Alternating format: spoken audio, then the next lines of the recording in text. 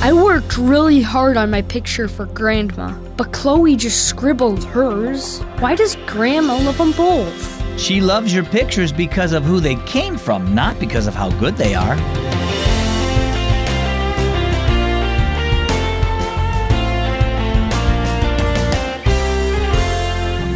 Happy Sunday and welcome to Keys for Kids. I'm so glad that you're listening today. My name is Zach. Have you thought about getting your parents Christmas gifts this year? If you and your siblings all gave them gifts, well, whose gift would they love best? Now, I bet they'd love them all, no matter what the gifts were, because they got them from you. It's like that with God, too. He doesn't love you because of what you can do for Him. He already loved you enough to send His Son Jesus to save you, even before you were born. But because of His love for you, He loves every gift you give Him, too. Our story today is To Grandma with Love.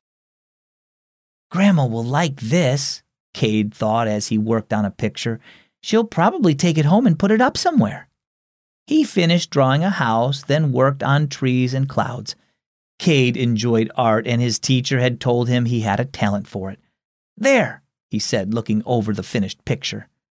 Nearby, Cade's 5-year-old sister Chloe worked on a picture of her own. Mine's done too, she said, holding it up. Cade scoffed at it.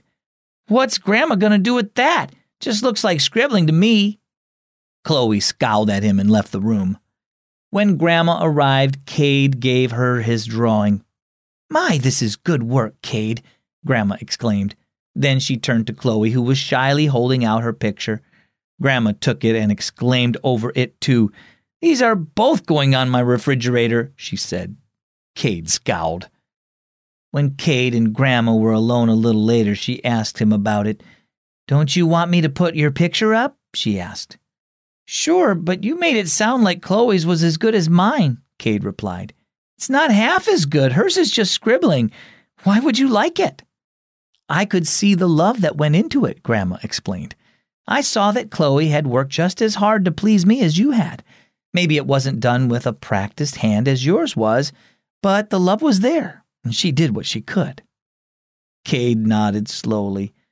I guess that means you'd love me just as much if I weren't good at drawing.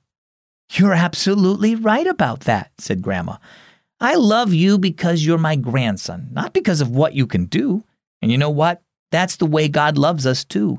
We don't need to do anything for Him to love us. He already loves us so much He sent Jesus to save us so we could be His children.